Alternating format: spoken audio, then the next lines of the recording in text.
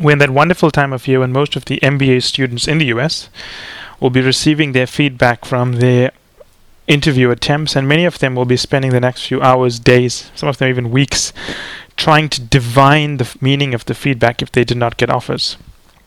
Now, the interesting thing is the amount of effort that goes into this.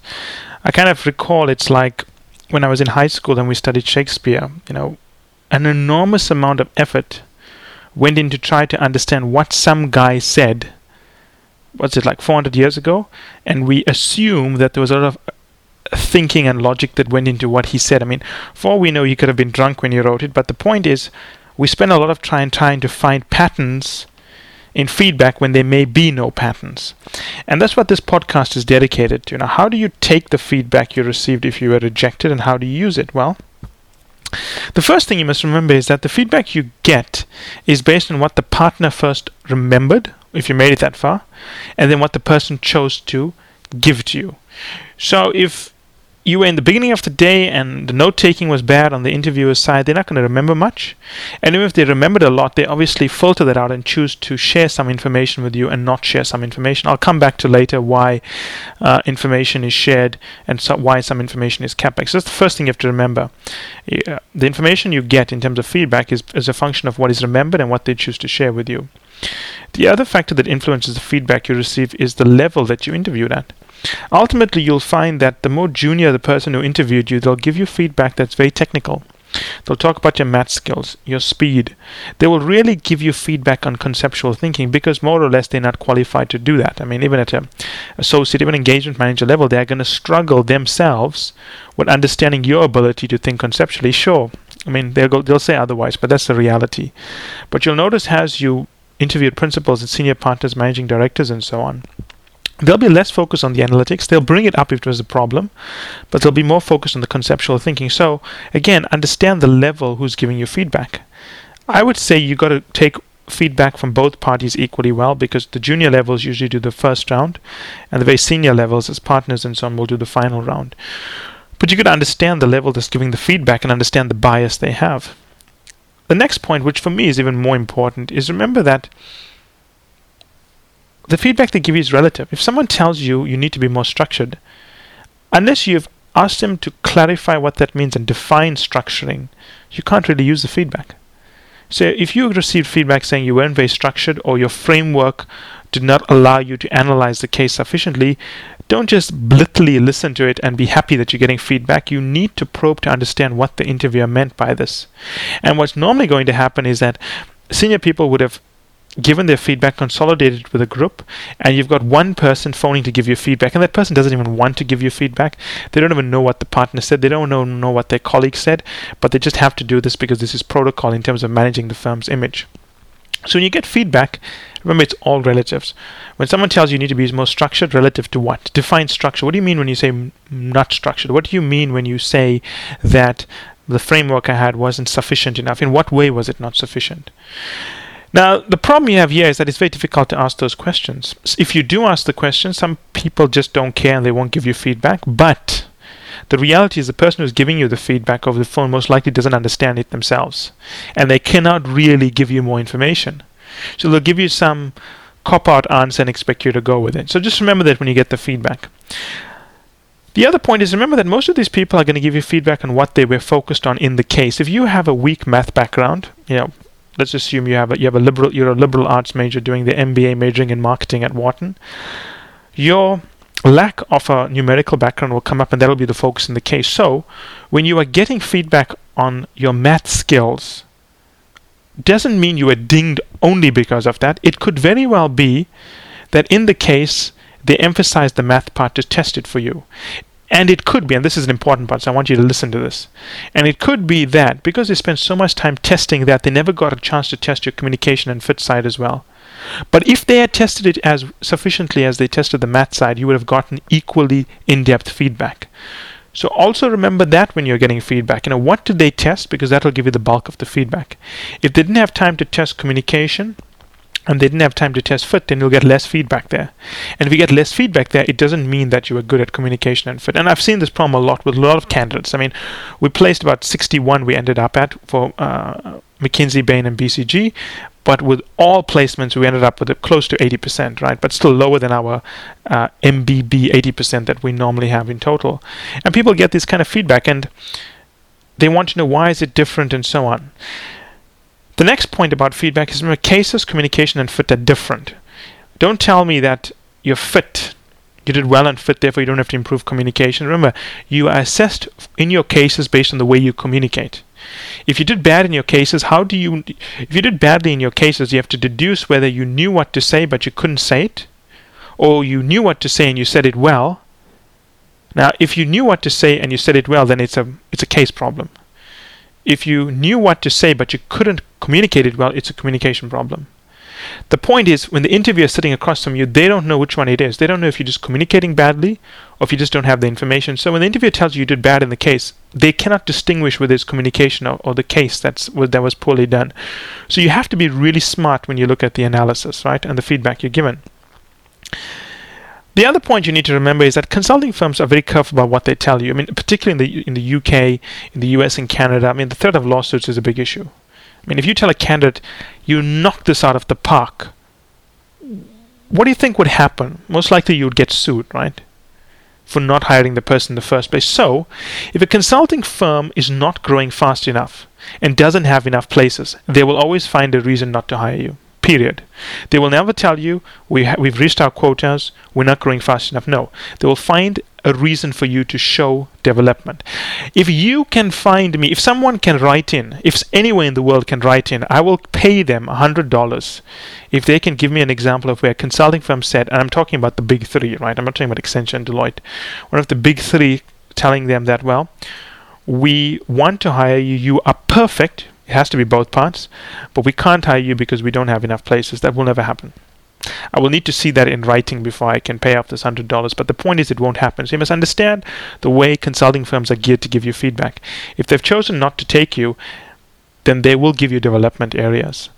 But why they choose not to take you could be a function of many things. At the end of the day, you are being relatively scored against other candidates, and it could just so happen that they have too many good people, and you didn't make the cut. But they will never say something like, well, last year we took 10, this year we're only taking 3, so that's why we can't take you. So be very careful of how you interpret feedback. The common one, but my friends. I hear this a lot. Well, candidates tell us their feedbacks and then they'll say, but my friend got this. So what if your friend got it? I mean, your friend's not the same as you. If you are telling me your friend's exactly the same as you, then let's take their feedback into consideration. This is not ceteris paribus. All other things are not equal. The point is, even if your friend was exactly like you in the mock interviews that you did with them, you have no idea how they performed on the day of the case. And remember, you can't judge your friend's performance. You know your friend for a year. When the interviewer sees your friend, it's the first time he's seeing your friend or she's seeing your friend. And the point is, their perception of your friend will be very different from your perception of your friend. So never ever say, but my friend got this feedback, because to be honest, it's really clutching straws, when you do that. You cannot compare yourself to someone else. It's like when someone sends me their feedback telling me they've got, they went for their undergraduate to Princeton, GMAT of 720, they worked here, and what are their chances? Really? So that's how we now define personalities, undergraduate, where you work, and GMAT scores, and GPA. There's a lot more that goes into defining how you performed. So you can't just tell me how you did on your case, how you think you did on communication, how you think you did on fit. How do I know you didn't roll your eyes in front of the interviewer when they made a comment? You could have done it. So the point is, unless you are really careful about the feedback that you capture during the course of the case, unless you are sure that you're getting honest feedback, unless you're sure you are able to understand the feedback, it's very difficult to work with the feedback you receive, right? And just remember the other thing, there's something called the like and dislike curve, which I always tell people. When someone comes into an interview with me, within 30 seconds I decide I like the person, I don't like the person. I mean, that's human nature, right? Let's not pretend it's any other way. Especially at a senior level, you either like or don't like the person. The junior levels, the associates and the analysts at McKinsey and Bain, they'll pretend that there's a whole lot of thinking that goes into it, and they'll make the case very mathematical to make it look as if they really rigorously assessed it. The bottom line is, a partnership is owned by the partners. It's a family business, a big family, and they won't take you in unless they think you can add some value to this business. And the first 20 seconds when they meet you, they decide they like you. and then they need you to prove in the case that you are worthy of their liking. If they dislike you, you have to work extra hard to convince them otherwise. And that is human nature. So what you got to do here is, firstly, when you get your feedback, take it with a pinch of salt. I mean, I'm being really honest with you here. Because you don't know what people remembered in the interview. You don't know what their focus was in the interview. You don't know which parts they didn't analyze. That's why it didn't show up into the interview. I mean, for all you know, the partner could have stopped the case early because he didn't think your math skills warranted you to go into the rest of the case, so you didn't even test the other skills. You don't know those things, right?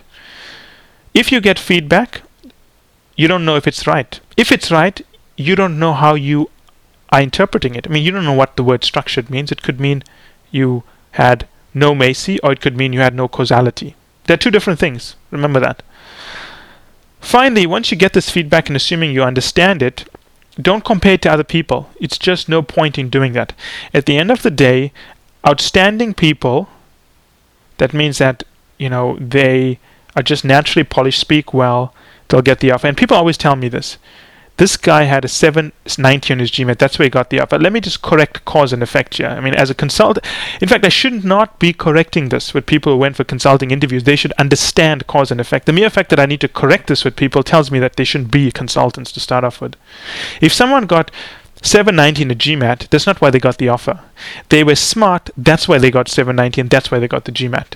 And that's why they got the offer. So the point is, don't say that it went to all the people who had high GMAT scores. No. It went to all the people who were smart and got high GMAT scores and got the offers. We know a lot of people who got low GMAT scores, 600, 700s.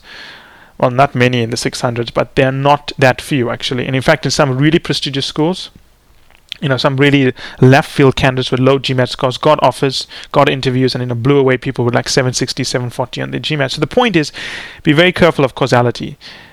Polished, accomplished people are accomplished in all parts of their lives, right? That's why they got the high GMAT score, and that's why they did well and got the offer. It's not because of the GMAT score. The GMAT score had nothing to do with it, actually. It's a correlation. It doesn't show causality, right? It's like that famous study done, I think, by Stanford, which says that during a boom times in the economy, women wear shorter skirts. Now, that's just a correlation. You can probably prove the causality, but you can't prove which way it works. So the same thing with this GMAT score and offers being made. They didn't get the jobs because of high GMAT scores. They got the jobs because they were smart, and it showed through in their GMAT scores, not the other way around. So you have to be very careful about these conclusions you draw. At the end of the day, if you're polished, you're confident, and you're logical, not smart. Always remember that. Logic people get the offers, not smart people. If smart people got the offers, consulting firms would be awash with PhDs in math and mostly dominated by Caltech, Stanford, and MIT, but they are not. So I think we can put that theory to rest, or that hypothesis to rest. But finally, this podcast is there because I think a lot of people are going to be wasting their time trying to divine greater meaning. Consulting feedback is not the scripture. Don't get up at 6 a.m. and kneel in front of it and try to understand what is being said there. And definitely don't do it at lunchtime as well. Don't bow, don't pray to it or anything like that. The point is, if you didn't get in, you probably know why it is. I mean, you don't need a partner to tell you that. Let's be honest, right? If you didn't get in, I can tell you the real reasons now. You probably weren't that convincing in your case. You didn't solve the case well. You didn't understand the case, and you didn't communicate it well. And you didn't have strong fit. It's one of the three things, but don't try to understand the exact reason where you went wrong, because for all you know, you're going to get a different partner interviewing you. Your resume is going to change by the time you go for full-time hiring. If your resume changes, they will have different things that they may perceive to be a gap, and they'll test you differently. So if you get the feedback from one interviewer saying that, hey, you're bad in structuring, don't spend the next 10 months preparing on how to be good at structuring. It's not going to help you. At the end of the day, you've got to come across confidently. You've got to be confident, not show anxiousness, communicate well, be relatively good at cases. Again, relatively good at cases. People who get offers show strong business judgment. They're not rocket scientists, right? And finally, be logical. The smartest people don't get offers. I know everyone tells me, yes, but this person had 790 in my class, they're really smart. No, they have good business judgment. That is why they don't have to read cases and have intelligent things to say. They are well-read. And that's the value of being well-read. If you've got a case on pharmaceuticals, but you read the paper a lot, you can probably string together some important things to say in the class. But do not confuse that with raw intelligence. It's actually being well-read. And I know people are going to try to despite what I'm saying in this podcast, people are going to justify this whichever way they want, because people see what they want when they want to see it. But if you waste your time trying to use consulting feedback as a scripture, you will not be successful in the follow-up. What you should do is, if once you get this feedback, take it to heart and say, maybe I could have done these things better. But then go back to the drawing board and start from the beginning. Don't just fix what one person said was a problem. You don't know if they remembered you correctly. You don't know what feedback they gave. You don't know if you interpreted it correctly. And you don't know why they gave you this feedback. But I think it's an important point to understand as you prepare for the full-time interviews. And this obviously applies to candidates all over the world as well. If you have any questions, feel free to post a comment and I will respond to it.